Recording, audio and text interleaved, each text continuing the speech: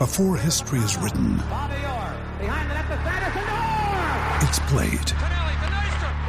Before it's frozen in time, it's fought one shift at a time. Before it's etched in silver, it's carved in ice. What happens next will last forever. The Stanley Cup Final on ABC and ESPN Plus begins Saturday.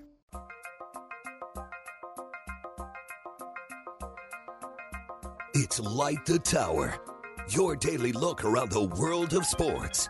With Hall of Fame broadcaster and voice of the Texas Longhorns, Craig Way. Say goodnight to this one! And Horns 24/7 insider, Jeff Howe. On your live, local, and independent home for sports talk in Austin, The Horn.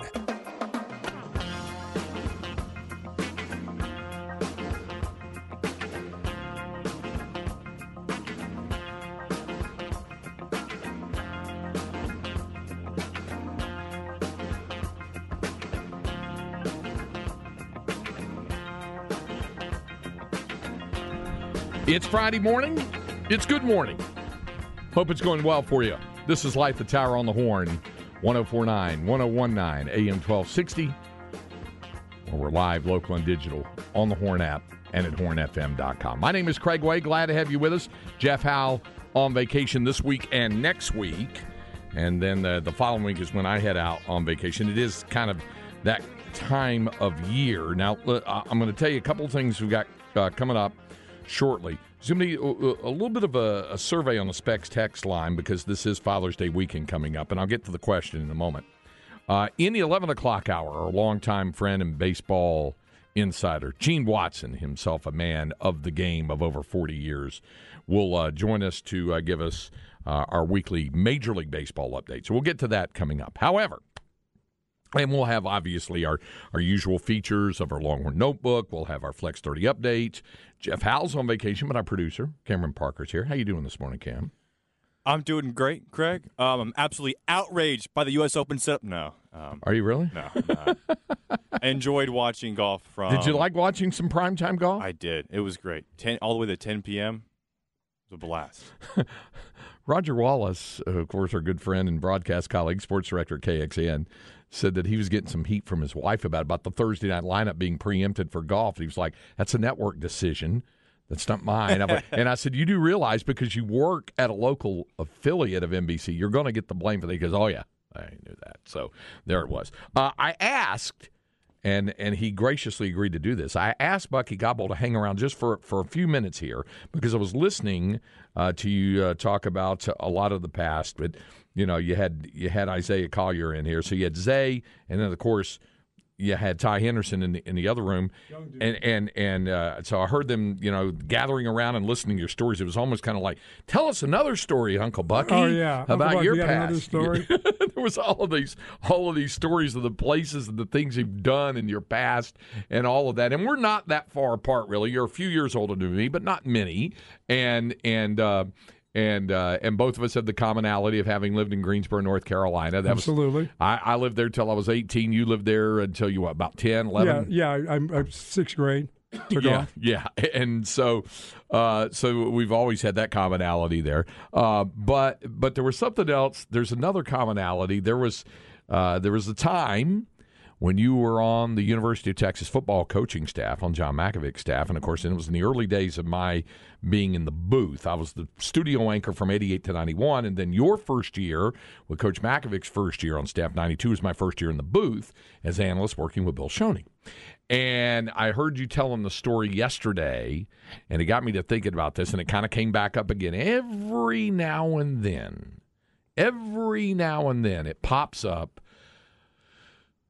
the story of October 16, 1994. He knows the date. He got it down.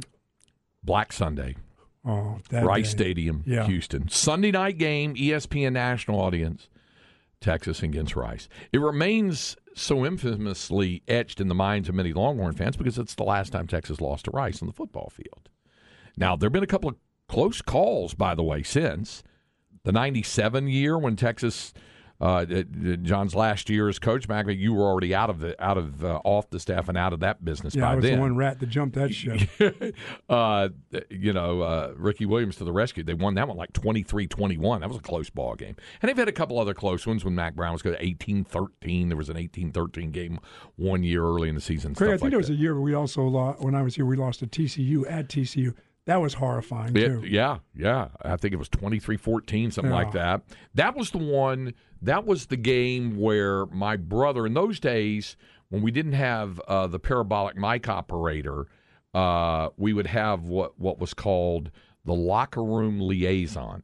And we would pick up somebody on the road or whatever, and what that person's responsibility was to hand the headset to Coach Makovic when he would come over to do the post-game interview with us.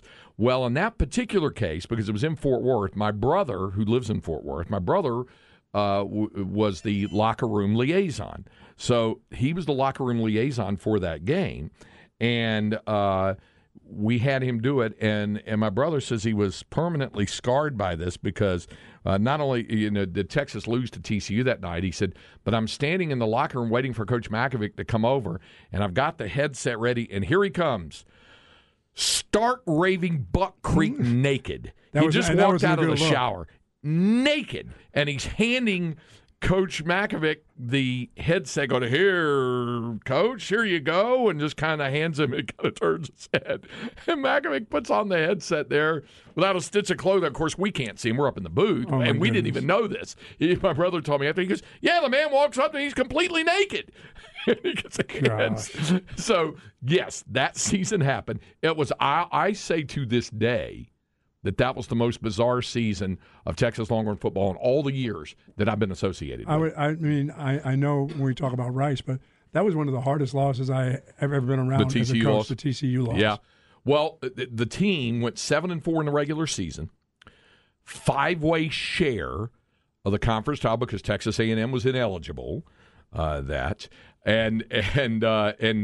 was the game. Remember, they played the Aggies on Thanksgiving night at home, and during the week at the news conference, John Makovic was asked, are you going to kick off to Leland McElroy? And he goes, no, we're not kicking off to Leland McElroy. Don't do it. Kicked off to Leland McElroy, and he brought it back for a touchdown. That happened that year. But there was a 5-way tie since A&M was ineligible, the 5 teams, Texas, Texas Tech, Baylor, Rice, and TCU. 5-way tie for the conference title. Texas Tech got to go to the Cotton Bowl because it had been the longest drought for them over any of the other schools. They went to the Cotton Bowl and they got destroyed by Keyshawn Johnson and USC. I think it was like 55-16. They got beat really badly in that Cotton Bowl. But Texas winds up going to the Sun Bowl in El Paso. Loved it. Priest Holmes had that massive day that afternoon, and the Longhorns win it. Coming from behind to win that one 35-31 after trailing 31-21 in the fourth quarter. Was that Carolina? That was against Mac Brown's North Carolina team. That's the morning I told Priest Holmes he was going to be the MVP of that game. Yeah, and he was. And he was getting the ball over and over again. That was the infamous Priest Holmes tapping his helmet to me and me turning around and looking in the stands and turning my back to him. He wants to come out of the game and catch a blow. Players on the sideline are going, hey, he's trying to come out. I'm like, you're so mean. What are you talking about? Hey, get in there. He's doing just fine. He has 4 touchdowns. He's running just fine. He'll catch his breath. Some folks have seen that iconic photo. I'll always remember it. It was in the Texas football office for a long time. I don't know if it still is around or whatever. Of Priest Holmes hurtling over the top at the goal line to score what proved to be the winning touchdown. He's hurtling over the top. On the bottom there on the field, you see John Elmore, the offensive lineman, looking up. He's diving over the top, and in the background, you see the Davis Mountains of El Paso. It's a very iconic shot of Priest diving over the top to score. I call that still, to this day, the best bowl trip that I've ever taken. I mean, the Sun Bowl people were the absolute best. Fabulous hospitality. It was unbelievable. I mean, there wasn't a lot to do. My family had gone because I had gone with the University of Illinois just before that. Yeah. To the Sun Bowl. Yeah. And the whole same group was there. I mean, they did everything. My family went to Rio Doso, went skiing. At that time, I was like, "What? You went skiing?" And it was they did a good job. Yeah, they did. Now, when it came to things like for the media management, it wasn't the best. We had a hell of a time getting our credentials and our parking, but they could tell you where a great party was that night. So you had that going on. And you're right, my brothers did the same thing. I had 3 brothers that went snow skiing up there during that time. Oh, yeah. And I don't know if you remember this. Right before that, a few days before, the Longhorn basketball team was playing in the tournament out there in El Paso, and they won that tournament out there. So it was a bizarre year. It was a year that featured a freshman, Phil Dawson, beating Pittsburgh on a field goal in his first kick, remember, the first game of the year. There was that. There was, like I said, the losses. There was the win over Oklahoma, the Stoney Clark tackle, and James Brown gets the start in that and leads them to victory, and Texas wins the ball game 17-10. So again, Coach Makovic on the headset with us in the locker room in the Cotton Bowl. I don't know what his level of dress was that day, but he was on the headphones with us in the post game locker room interview, and Bill Schoening asks him, "Is James Brown going to be your starter for next week at Rice?" And Coach Makovic's response was, "I don't know, Bill. I haven't thought about that yet." And Bill Schoening says to him, "Well, you better think about it. You got a whole bunch of media waiting to ask you about it in the other room." And then there's silence on the other end. And Bill looks at him and he goes, "Thanks, Coach." And you're clunk. He just took the headset off and dropped it down there. Wow. We get to the break. Bill looks at me and goes, "What? What did I say?" I was like, "Dude." So then he goes in and there was all that. So who's going to start? So Shea Morin starts. Yes. What was the week like leading up to that Rice game? It was like pulling teeth. Because you just come off mountaintop experience, beating OU. Now you're going to Rice to play a Sunday night game. Yeah, I mean the team. I just, besides the game itself, the euphoria of beating Oklahoma and then having James play such a game, and then during the week Shea was starting to take he was taking the snaps like with the first team. I'm like, what's going on?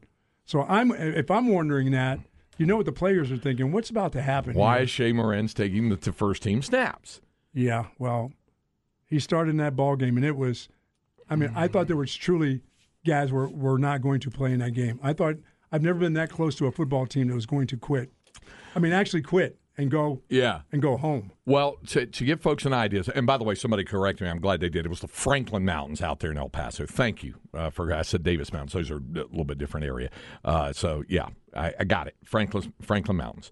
Thanks. That weekend, it started on Saturday. Torrential rains. Oh, I started calling my friends from all over the country that we were going to be on TV. Yeah. Sunday Night Football on ESPN. Don't miss it. You don't want to miss it. It's pouring rain, torrential rains. That day, which the day before, October 15, 1994, my current wonderful wife, Linda, and I chuckle about this.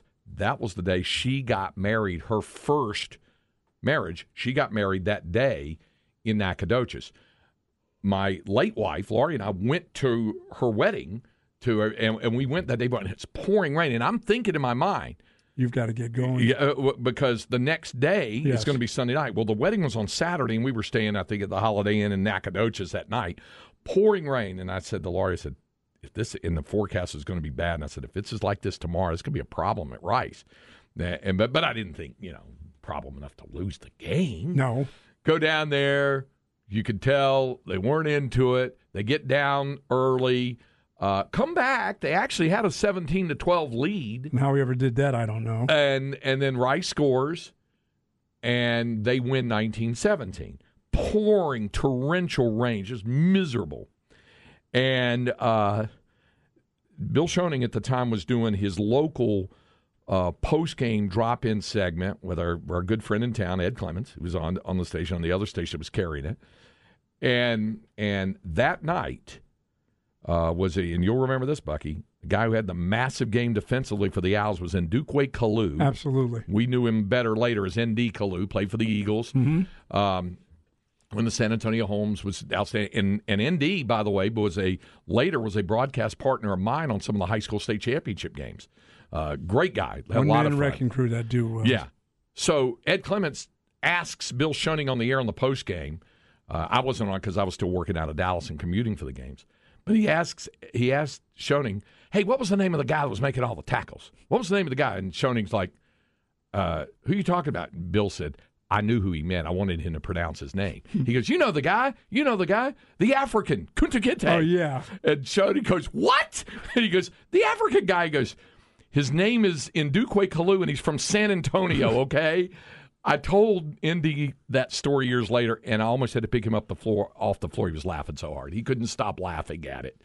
And what a miserable night that was. And he had an amazing night. He had something like 15 tackles or something. He had a tremendous night and 2 or 3 sacks. And that's right. That's the game that I learned. One guy should not be able to wreck your entire game plan.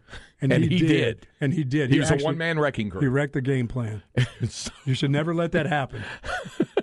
So what was the locker room was the halftime. The halftime scene was just I thought guys were taking off stuff, not because it was wet, taking off stuff done. They were getting done to put on their regular clothes and wait in the locker room until the game was over and then get on the bus and go home and never to play again.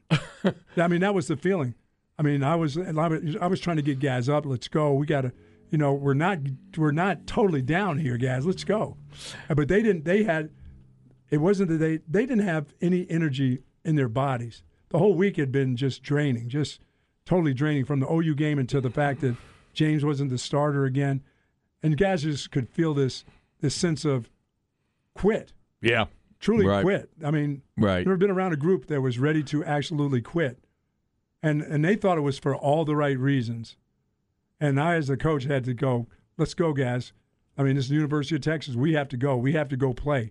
You don't get to take that uniform off, put on your street clothes, and then sit around and watch. It was awful. It was one of my worst coaching experience. But I think it was followed by one of probably the best coaching jobs of you and Coach McAfee and the staff to get those guys to pick themselves up off the floor, finish out the season. Yeah, there was the loss to A&M, but you played well for the most part afterwards. Got a share of the conference title. Went on and then the other you'll remember this. The other critical game that season, late in the year, because A&M was on probation, they couldn't play him on Thanksgiving. They didn't play him on Thanksgiving. I said Thanksgiving night earlier. It wasn't. They played. You had the Saturday morning Thanksgiving game in Waco against Baylor. I heard you talk about Gerard Douglas earlier, and remember he was a great running back at Converse Judson. Yes, and selected Baylor, and James Brown had been starting since, but there was still a question mark here or there. Well, he's firmly cemented it. He had a massive game. Texas won, I think, something like 63-35. Oh, it was crazy. Crazy game on Thanksgiving morning, and then there was the game later against A&M afterwards, and it was the loss. But then a share of the conference title, and then he went on to. I'm telling you, to this day, I think it was the oddest year of Longhorn football. We ended up 8-4, but one of the oddest year. I think it did help set the stage for winning the final Southwest Conference title in '95, going 10-2-1 that year. Well, I mean, it's set up. I mean, if we could have survived what we did then, I thought it was good until John wanted to change everything about Texas. Yeah, everything, everything. Yeah, let's do this. Let's do this with the helmet. I'm like, I don't think we need to talk about the helmet. That's one thing. Don't talk about this helmet. I mean, we had all kinds of that guy had alienated alumni and people like that. It was a difficult time. Once he had won, he had then thought he could have a takeover, and I'm like, no, you don't take over Texas football. You just go with the flow. Yeah, and enjoy the ride. The other reason I wanted to have you here, I was reading this article called "Boomer Skills Millennials Just Won't Use." And it made me think about you, and to a lesser extent, made me think about me, too. So they got this list of things that we did back in the day that millennials or current people would not do. And I'm going to enlist Cameron's his vision on this, since he's of the modern era now as well. Okay, first of all, and this applies to both of us, although I was widowed. But number one is staying married, and it says replaced by common law. So there's a different type of marriages on that. So, but both of us have been down that road. Sure. We've been married more than once.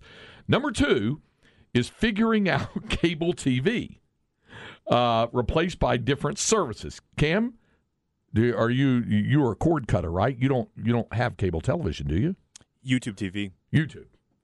And I do have YouTube now. You have YouTube. Okay. See, I'm still old school. I just got rid of satellite about a year and a half ago, and it's not my doing. That was my wife's doing. It wasn't me. Oh, okay. All right. You And just stuck with cable probably Yes. or whatever. Okay. With NFL Ticket going to YouTube TV, I mean, how many people are going to stick with satellite at this point?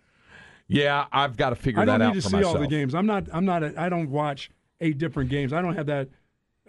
I can't. To watch all the ones No, in one. I can't I do don't that. necessarily have to have that, but if I want to see my team play, Yes. now the Rams have been on Sure. national TV more of late, but still a lot of those West Coast starts, and especially if they're up against the Cowboys, you're not going to see that in this market without having it. But that I've got whole to red figure zone out. thing, that's a big deal. It's not a big deal. to me. Okay, all right. Here's one: finding a good business suit as replaced by casual wear. Do you have a good business suit? Yeah, I have. About 4 or 5. Okay. Really, I have a business suit / funeral suit that I'd like to be. Yeah. It's the same one. Okay. Here's one I know you will agree with me on. Balancing a checkbook has been replaced by internet banking, of course. Did you ever used to balance the checkbook? Had it right I there? still do, Craig. Do you really? I send we talked about it the other day. You know, I send out all my bills go out with a stamp on them. You mail everything I out. mail- You don't electronically pay your bills. The check will come in that way, but I don't Right. send out. I send out checks by mail on time. It's just something I started doing it when I got my first job. When I got my lifeguard job, anything that I had a bill for, I just learned how to put it, and so I could do it on time. It just kept me in the flow, and balancing a checkbook just kept me in the flow of things. Okay. I don't think I would get it if I electronically had people had the bank doing my stuff for me. I don't think I would enjoy that. Cam, have you ever balanced a checkbook in your life? I don't think so. I remember when I was a kid, I had the checkbook, but also there was like $4 in it, so like I didn't really do anything with it. And by the time I actually was old enough to like actually make money, by then everything was just on the phone. We still have checkbook, and we still have to write certain checks, like the homeowners association have to write Sure. a check. There's certain things you do still have to write a check for. My taxes, if I Yeah. owe the IRS, Yeah. it goes out Yeah. in a check. Yeah, but we don't. Well, now they'll electronically. I had it done electronically this year. Just pulled it right on out. Nope, I just Government's happy to get it that way. Yeah, because they'll get it quicker. That's for damn sure. Ironing. Do you iron? My wife irons. Okay. I used to iron, yes, until I made that mistake at the University of Illinois one day where I had cut the iron off and there was a spot on a shirt, Oh no. and I thought that thing was. I mean, it'd been off enough time, and it left that little pointy iron mark on the side of my stomach. Oh. Yeah, I went dumb. I was trying to get to work in a hurry. That replaced basically by dryers and non-crease material. Here's something I'm guilty as charged and happy to be guilty as charged. Reading a map replaced by satellite navigation and smartphone navigation. I just the other day went and bought Rand McNally's 100th No, anniversary come on. edition of the Road. Spiral Bound, the whole bit. I bought it. So you still have the know what dictionary? Do you have dictionaries around the house? I think so, but I also have dictionary.com on my phone if I need to look up a word. But the reason why I do it, I mean, yeah, I like it and all that. And I grew up around a family. My dad, by the way, and this is going to get me to the one other thing that I'm going to ask you about here. My dad was a map maker in the Army because he was an artist, and so he was a map maker. So I got used to maps when I was a kid. But the other reason why I do it is because the GPS technology is great, and I use it, and I do set it, and I do Sure. use it. But it only gives you like your list of turns and this, and you have to extrapolate it out if you want to see the whole route. The map, the atlas, especially spiral bound, you can turn There it you over and go. have it there. You can see for hundreds of miles what your deal is going to be, and you have a much more visual Of the look whole at that. entire Yeah. journey. A couple more of these. Driving a stick shift. Cam, you ever drive a stick? I never got to learn. See? It's the first thing I learned off of. Yeah, my first car was a 3-speed on the column Chevy 2 Nova. Was that? I used to grind that thing to the metal. I wanted to learn, but by the time I turned 16, both my parents stopped driving stick, and it's all automatic. And it's like, where am I going to learn to drive stick? Because no one I knew had a stick shift. How many clutches you think would get burned out Oh, today, my Buck, by God. guys trying to learn how to drive a stick? They get up on a hill. Yeah. And here's something. Now, Cam is going to be the outlier on this, apparently. Apparently, one of the big things that millennials are not doing in larger number is playing golf. Is it replaced by, it says, livelier sports because of cultural change? But I know you still love to play golf. See, I think that's switched since COVID, though, because I Switched think back? before, like when Yeah. I was in high school, I Yeah. didn't have a lot of golf buddies, but now I think a lot of people play golf. But it also depends on how much money you make, too, right? Because golf depends on your income because it's such an expensive and time-consuming sport. Unless you're like myself and Ed Clemens, yeah. Yeah. Okay. And one other thing, writing in cursive. We had to do that. We had to do that at school. We had to write in cursive. I still do. I still send out letters that way. I don't do do you it, really with handwritten? I don't do on the that? emails saying this or that or the text messages. I mean, if I have to write a letter, I write a full letter out in cursive. I just Catholic school. You know what I found is that if you don't continue to do that, that's one of those if you don't use it, you lose it practices. Because if I have to write something extensive in my own handwriting, it gets sloppy a little bit. And I used to have really good penmanship, so I had to really concentrate to work it. Have you done much writing in cursive? No. Learned it in school, but like now, no. We're in a keyboard society. My mother was at Bennett College in Greensboro, and she had the most beautiful handwriting, and she used those fine point pens where you had to dip it in the ink. And she would just swoop and do all kinds of cool little things. She could do like calligraphy, probably. It was beautiful. Her handwriting was beautiful. Mine looks like somebody's doc. Okay. And then one more thing, and this is going to get to a pet peeve of mine. Traditional grammar replaced by casual texting and different habits. Now, I'm okay with somebody asking me if I'm going to go somewhere and they go R, capital R, and U, capital U, instead of just spelling out RU, blah, blah, blah. I'm okay with that. There's some other shortcuts. My number one pet peeve on that is, and this is just a grammatical disaster to me, and I've seen it a million times on social media, somebody says they could have won the game if they didn't, but instead of spelling could have, COULD apostrophe VE, because could have is the shortened version of could have. Right, correct. But they won't do it. They'll say could of, OS. No. Could of. Really? That's incorrect grammar. You don't go could of won the game. Could and then OF. That's wrong. It's could have is COULD apostrophe VE, short for could have. Very much so of the pet peeve I have since I came to over 30 years now in the state of Texas, when people say, can I get? Yeah, can I get some of that? No, how about may I have? I always thought in my mind, and growing up, the grammar was may I have. But people here say, can I get? I think I asked you, I said, can I get you to stick around for a segment? But people don't say may I have. They say, can I get? Can I get this? Can I get? What do you mean, can you get? Yeah, you can get anything you want, but can you have it? Yeah. Okay. The last thing I want to do, and this was going to be a question for the Specs text line today. You mentioned it the last couple of days about this being Father's Day weekend. Yes, important weekend. And I know you said you kind of had a complicated relationship with your dad, Very right? much so. I didn't know he was in the Korean War. I knew my dad served during the Korean War. He tried twice to apply for active combat duty, and they wouldn't ship him over to Korea because they wanted to make him maps in New York City. That's how he met my mom, but it was in New York. But he was doing maps in New York City. Yeah, and I had heard about war is hell no matter what war it is. Yeah, that was but miserable. I heard that there. one was just. I mean, the more I see, and the more of these documentaries I see on Korea, you're talking about cold and wet and horrible. Yeah, it was awful. So it was. I know you said you had a kind of a complicated relationship with Dad, but I know you had some good moments as well. I had some okay. I never had really great moments. My dad my dad showed up more when I got to college. When I got to being good at stuff, he was kind of there. I never had a let's go for a catch. Now, okay, I always wanted to play golf with my dad. I didn't play golf until later on in life, but he played golf from the day I can remember. He had his group of buddies that played golf, and he played golf. And in North Carolina, in Greensboro, I wanted to. Can I use your clubs and hit? It was always. I'm willing to bet he probably had to play at Gillespie Park. He played at Gillespie Park. He had to play the segregated course. And I was shag guy. Yeah. I learned how to play baseball from being the guy with the glove, shagging my dad's, having a bag there, and he having 100 balls, and he'd hit them, and I'd fly and catch the balls, put them in the bag. I was the shag guy. I never got a chance until later in life to play golf with my dad. He never let me play. So, all right. So let me put it to you this way. My question was going to be to ask folks for one memory that's a great memory of their dad, whether their dad is still with them or has passed. And my father passed away in January of 92. One memory that stands out as a great memory. Oh, my great memory is my dad. Well, there was when my old man was around, there was once a month, our family would get in the station wagon with the paneling on the side and the seat that went back the other way, and we'd be in the back.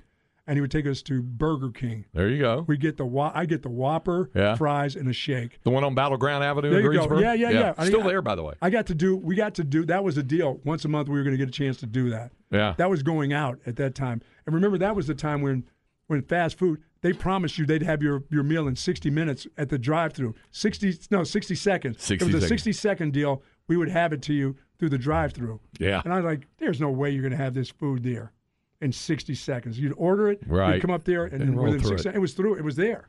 Yeah. Yeah, so that was a great memory when you were a kid. Memory. Your dad taking you in the station wagon up to Burger King there on Battleground Avenue in Greensboro. Battleground. See? I used to go to Battleground all the time. As a matter of fact, Guilford Battleground, for folks who don't know, where the Battle of Guilford Courthouse was fought on March 15, 1781. And I was sitting on the Confederate statues. I'd be up there on those big life-like.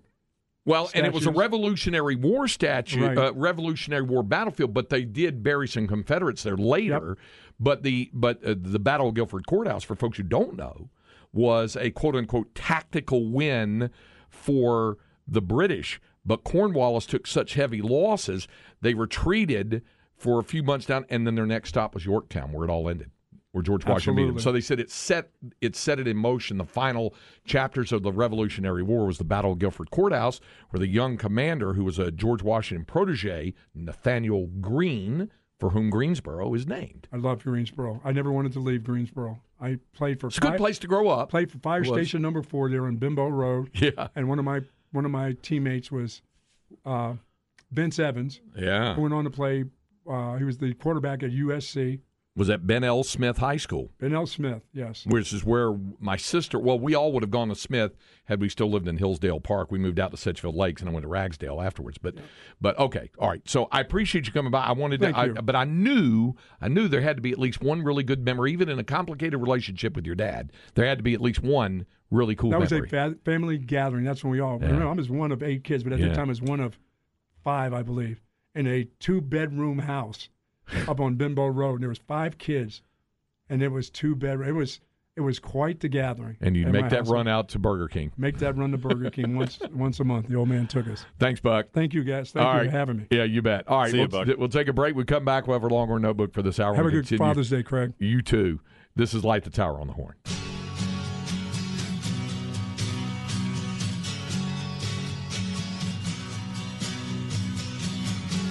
Light the Tower with Craig Way and Jeff Howe.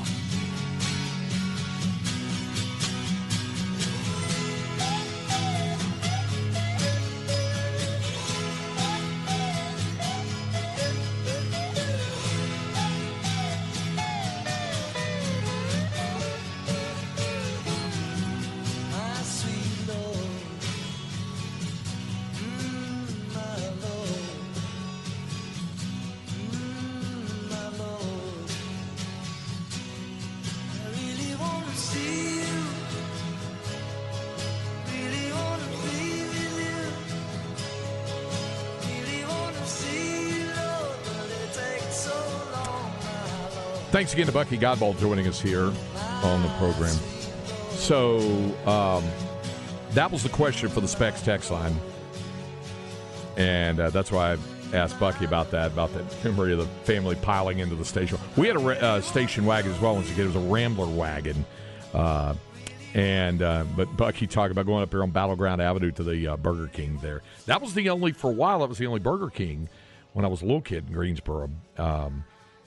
And then they built one on High Point Road near where I grew up. But anyway, that was the question for the Specs text line. If you've got a memory that stands, it doesn't have to be the only memory. It doesn't even necessarily have to be the greatest memory. But if you have a great memory of something you did or still do with your dad, that's pretty cool. If you still have your dad and or your mom, that's great. I lost my mom last November. It was the last of my parents. My father passed away in January '92, but there were great memories. I had several ones, but I'll share those as we go on. But to the Specs text line, for example, here's one. My dad was a football coach who would throw batting practice to me on the field without an L screen. That's the thing where the coach is protected, the person pitching the batting practice, the L screen, the L part in the gap of the L is where the arm comes through, where the ball comes out. But otherwise, they're behind the screen so that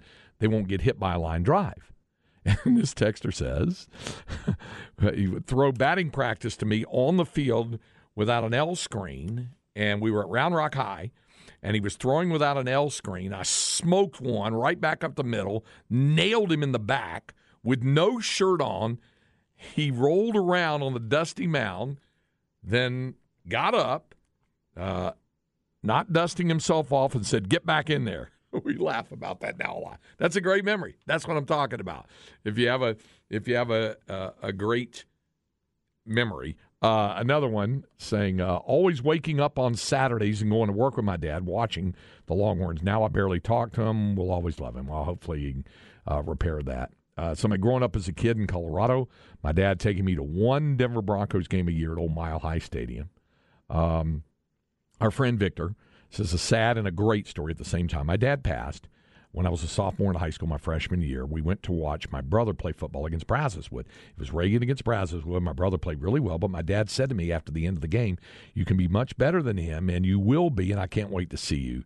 Never did get to see me because he passed the next year, but I'll remember that as long as I live. Exactly. That's cool. Somebody said my dad and I went to the last Astros game in the Astrodome, and when they clinched the division, somebody else said, same day in 1975, my dad took me fishing for the first time, and my first pocket knife. I still have the scar on my thumb from the knife. Our man CB, who, by the way, posted that photo of Priest Holmes flying through with the Franklin Mountains in the background, flying toward the end zone with John Elmore on his back looking up there against North Carolina. Great photo of him. He also mentioned 94 was also the season Tony Brackett hit John Malkovich during the Colorado game. Yeah, or the late Rashawn Salami at 317 yards that day. He said, we had a yellow station wagon when we lived in Germany in the 80s. Ended up wrecking it on the way to a water park, that kind of thing. Duke says my dad passed away in 1975 at the age of 55. My fondest memory was sitting in his lap singing American folk songs with my mom and two older sisters, circa 59 at the age of 5. It's the very first time I played catch with my dad. Like the second or third throw, my dad pegged me in the stomach, knocked the wind out of me. Core memory rolling around, trying to catch my breath. My 82-year-old dad was the best tile setter in Austin during the 80s and still would toss football with me after a hard day's work. Blessed to still have him and make the best tortillas in Georgetown. Wow, that's good to hear. Captain Caveman, waking up every Saturday to collect cans to go sell with my dad. It was work, but always ended up with a Coke and a Porfirio's taco. Missed the old guy. And I, like Ike says, my dad was in the film industry as a key grip.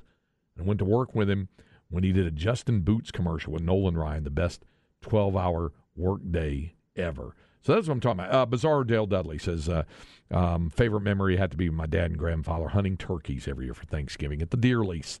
My fondest memory. So that's what I'm saying. If you've got a great memory on that, I'd love to hit it for you on this Father's Day weekend. I'll share mine later coming up, and we'll get Cam's as well. Right now, it is time for our Longhorn Notebook. Longhorn Notebook. And this Longhorn baseball team, of course, the season has ended for them.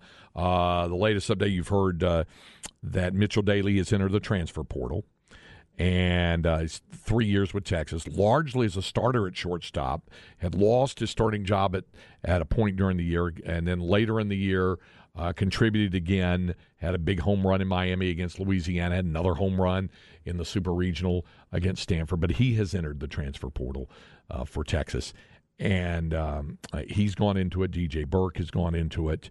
I know also through the roster management thing that the coaching staff has also dialed back into seeing who else is available there in the portal, because this is portal season now. So it gets pretty active from there. So there you go. That's our Longhorn Notebook for the day. Or for the first hour. We have another one coming up next hour.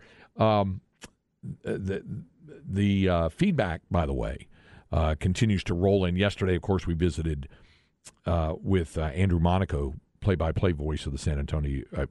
No, he used to be the courtside reporter for the Spurs. Bill Schoening is the play-by-play voice of the San Antonio Spurs.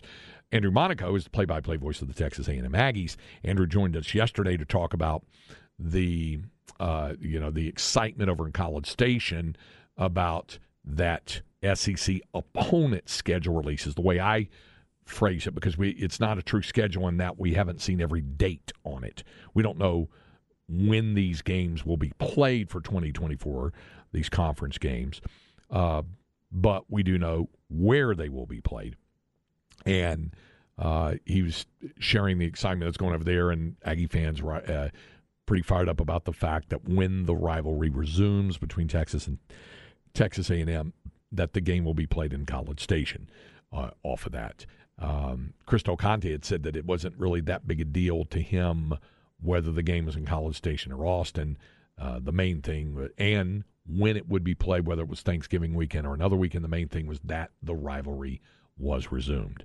And it will be, as well as the rivalry ongoing with Oklahoma and maintained. And that it's a pretty safe bet that's going to be second Saturday in October, as it invariably is. I mean, I can only remember once or twice where it was the first Saturday and it was right toward the end of on the numbers on the calendar day, like the 6th or 7th, that it just, the way the calendar worked that year, it wound up being the first Saturday instead of the second. But it was still like the fourth game of the year. It was right in that same wheelhouse of that. So that was the situation with that. And folks are very, very excited about it. And obviously, folks are excited about it, Longhorn fans, about the Florida-Georgia games, the Florida game and the Georgia game, both being in Austin, along with Mississippi State and Kentucky, and the other road games, Arkansas, in addition to A&M. The Oklahoma game next year will count as a road game in that Texas is the designated road team. On the odd number of years, Texas is the designated home team, and they'll be the visiting team, the road team, on the even-numbered years. So that's why in 2024 it will count as one of the road games. Somebody had tweeted at me and asked if it was going to be like that with only 3 true road conference games every year, and the answer to that is no, it will not be that way every year, because it's mainly based on that Oklahoma flip. That's a lot of it that has to do with it. But I think you'll see going forward in 2025, there will be probably 4 true road games for Texas, plus the Oklahoma game where Texas will be the designated home team. So there would be, in actuality, 5 full games that are away from DKR Texas Memorial Stadium. 5 full games away from Austin, but one of them, they would be the designated home team for the game against Oklahoma. Again, to the Specs text line, 337-3776, 512-337-3776. This is, after all, Father's Day weekend. So my question is, do you have a favorite memory, or at least a really good memory that you want to share about your dad? It can involve a game. It can involve an activity. It can involve just whatever. What would it be? For example, somebody said, my favorite memory with my dad was when we were coming back from the Gulf War, and he met our ship, the USS Ranger, in Hawaii, and rode back to San Diego with us. Got to see what I did in the Navy. Still talks about it to this day over 30 years. That's fabulous. I didn't know you could do that. That your dad could ride back with you on the ship in the Navy. I did not know that. Somebody else said, one of my favorite memories with my dad was walking into Dodger Stadium while we were vacationing in California. It was my first visit to an MLB stadium. I was 5 years old. My dad would always take me with him to every Temple Wildcat football game since I could walk. See, that's cool. My memory is going to be about a Major League Baseball game as well. I'll get to it a little later on off of that. And Gene Watson, of course, who's going to join us next hour to talk Major League Baseball, his has to do, obviously, you might imagine, with a baseball game. Here's somebody said, Dad would take me out of school once every spring, and we'd spend the day at the Dish. That's really cool. When I was younger, my dad would take us to Astros games in the Astrodome, even though he probably wasn't able to comprehend. I'm glad the Astros won the World Series before he passed. Somebody said drinking Black Russians together from age 12 and pond hockey in Wisconsin. My friend, that is hardcore. Drinking Black Russians together from age 12 and pond hockey in Wisconsin. Wow. Impressive. Somebody else, my Father's Day memories when I was a junior in high school. He picked me up early from school. Next thing I knew, I was being dropped off at the Houston Astros tryout. I officially tried out for the team. Needless to say, I never made the team. But still, just the fact that he gave you the opportunity. CB had talked about some of his memories. He said, I think I have a lot of favorite memories. I always remember barbecuing with him in Germany and used to barbecue in the snow. Every time we barbecue up here, I think I've been smoking a brisket for Father's Day over the weekend. Very good. Favorite memory with my dad, first ever Cub Scout camp. We went canoeing. First time he stepped onto the wrong side of the canoe and flipped us over in front of the entire pack. We all laughed so hard. See, that's a great dad memory. Your dad would have something like that to do that. So he said being awakened when it was still dark, went to see his fisherman buds before they left in the morning, seeing him at the airport after getting back from a 15-month tour in Iraq in 2003. Yeah, that's the kind of stuff I'm talking about as well. Have many great memories of my pops, but most important, when he shared his memory of rescuing the USS Indianapolis. If you do not know that story, you need to read about that story. He was a member of the PBY that landed in the open sea, the first rescuers to arrive. That day caused him tremendous pain, as beside the lives they saved, the death and massacre of so many by the sharks. He only told it once, and he only shared it with me, his only son, that also served. That's, they say 1,100 went into the water and 300 came out when the USS Indianapolis went down, and they did a big circle in the ocean holding on to one another, and it was just a lottery on whether a shark selected you or not. That's a chilling story on that. My dad rode back from Hawaii with me, too, when I was in the Navy. It's called a Tiger Cruise. I'm glad to know that. I didn't know that. A great time. I'm glad to hear. That's really cool. I'm glad to hear that, a Tiger Cruise. I will remember it now. Somebody said my father didn't like sports, took me to a Tulsa Roughnecks North American Soccer League game at Skelly Stadium in 1980. That's cool. My fondest memory with my stepdad going to an Astros game one summer day back in the days of Jose Cruz. Cheo. Somebody asked, hey, guys, is the basketball team full, or are there still players they're looking at through the portal? Been quiet lately after getting the word that Dylan Mitchell, like a week ago, is coming back, and then Tyrese Hunter coming back. And what they've done already in the portal. I think they still have a spot that they might look at in the portal as well, but it's not done yet. The next deadline is to withdraw, because there's a second deadline to withdraw from the draft, right? Right, exactly. Again, somebody else mentioned the Tiger Tour. A coworker got to take a carrier back from Honolulu to the States. I'm so glad to hear that. I mentioned about the Indianapolis. They tell that story in the Jaws movie. Yeah, Robert Shaw talked about it in the movie. He talked about being in the water with the other guys and 1,100 going in and 300 coming out or what else. One more before we get to the break. So he said, my dad got me into the Cub Scouts, and we go on some of the bigger camping trips. One year we were fishing in Lake Bastrop at Lost Pines at the Boy Scout camp, and a bunch of my buddies were perch popping. That's where you basically sit there with a cane pole and just catch perch. And we started talking bleep to my dad about how many fish we were catching, and he wasn't catching any. Then he landed a 15-pound carp at that point, said to be the lake record. Then he turned to me and all of my friends and said, well, looks like I have more poundage than y'all have.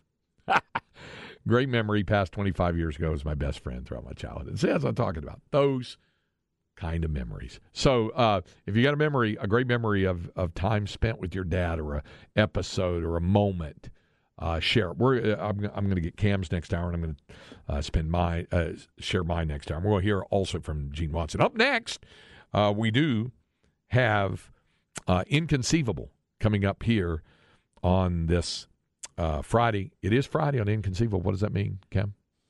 Flaccid. Yeah. about grabbing the low-hanging fruit there from the most flaccid of the lower 48. We only have one Florida story, and it's less about a Florida man and more about a Florida creature. But we have some other stories we're going to get to as well when we continue to Light the Tower on the Horn, 104.9, 101.9, AM 1260. Live, local, and digital on the Horn app and at hornfm.com. Conceivable. Inconceivable. Inconceivable. Inconceivable. You keep using the word. I don't think it means what you think it means.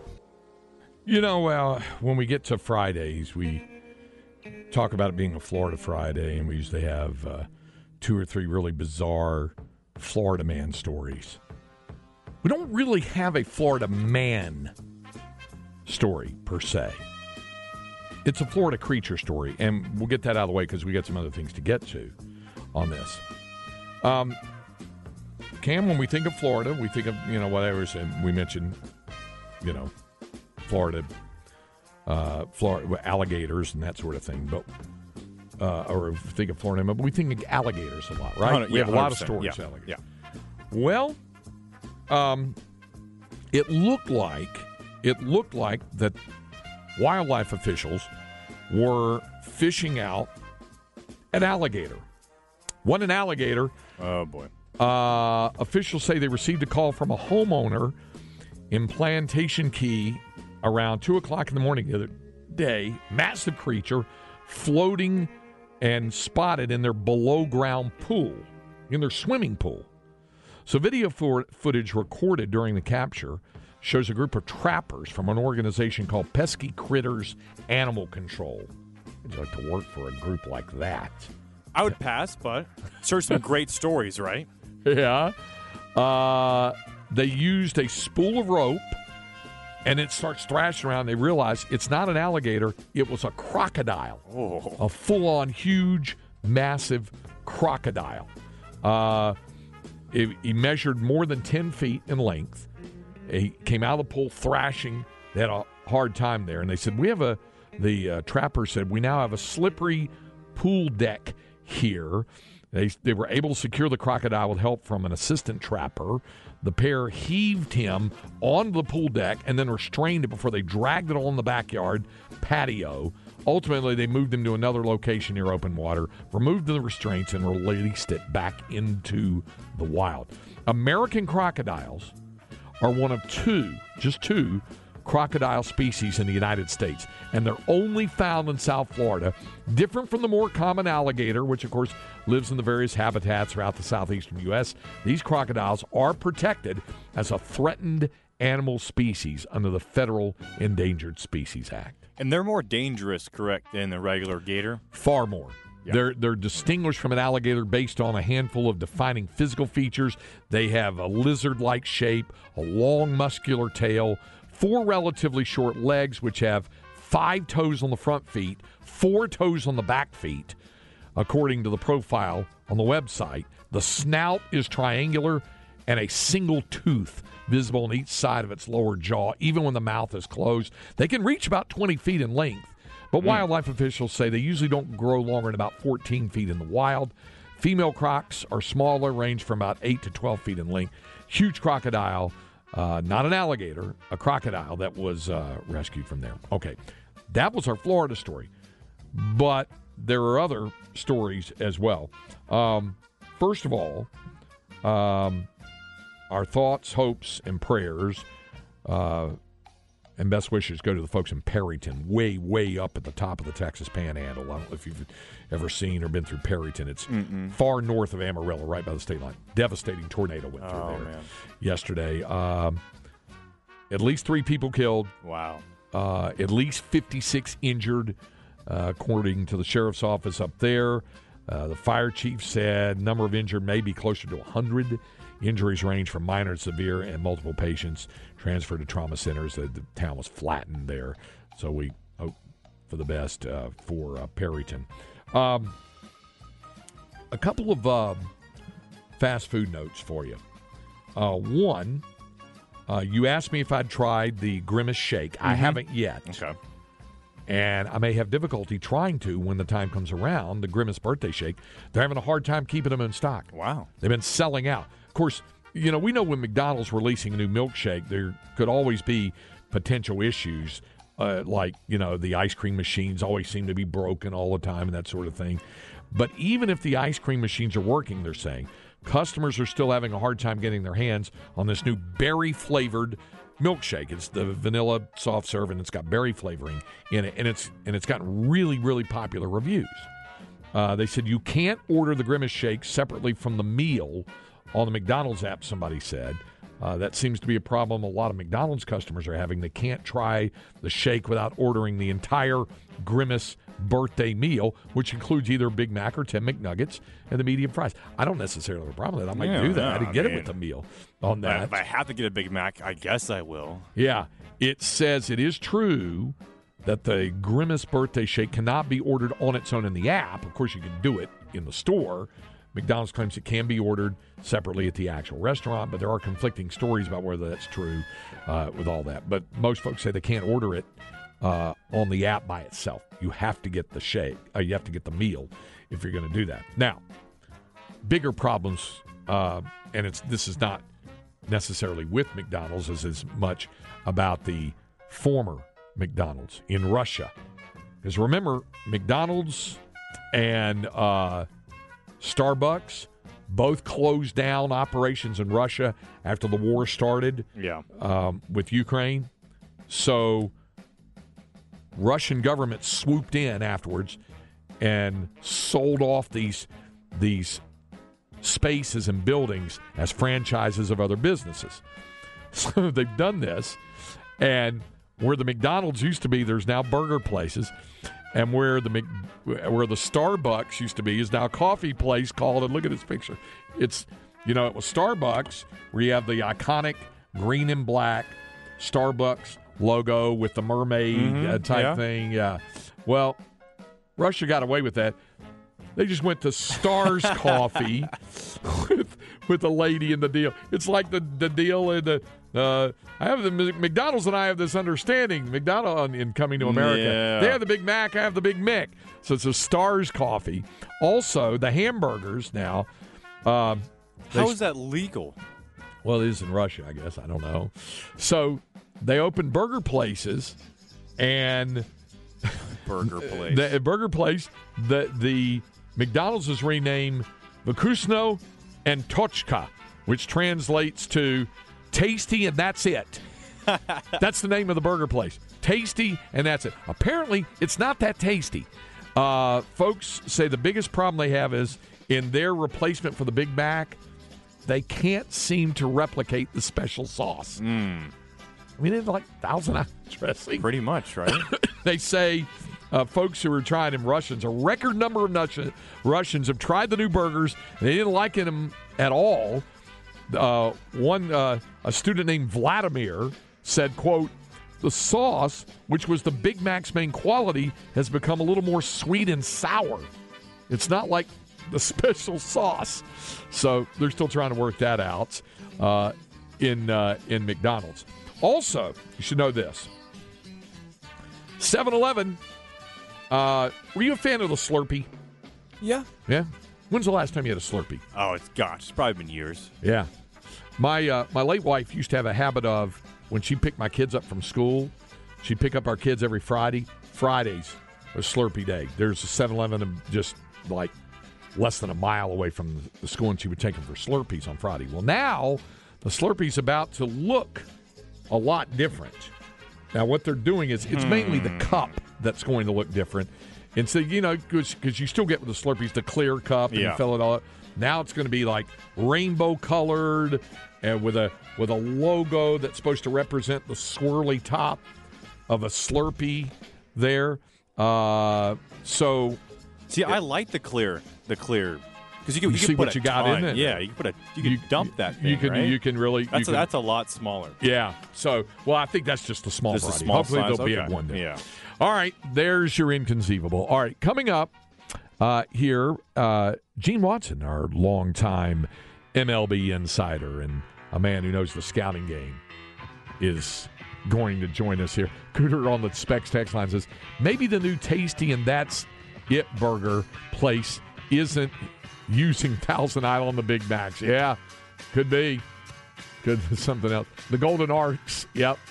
In Mexico City, there's a coffee store called Star Ducks where everything is duck themed, says a texter. So, yeah. So there you go. John and the Bases with the Sheriff's Rodeo happening next week up in Gerald. Anyway, we can start a petition, have Jeff as the Grand Marshal. I think that'd be great. That'd be incredible. Of course, I'm sure after all the nice things he said about him, they want to make him a rodeo clown. All right. Also, we'll take continued your memories. A great memory you have with your dad. It is, after all, Father's Day weekend. It'll be Father's Day on Sunday. What's a great memory you had of your dad?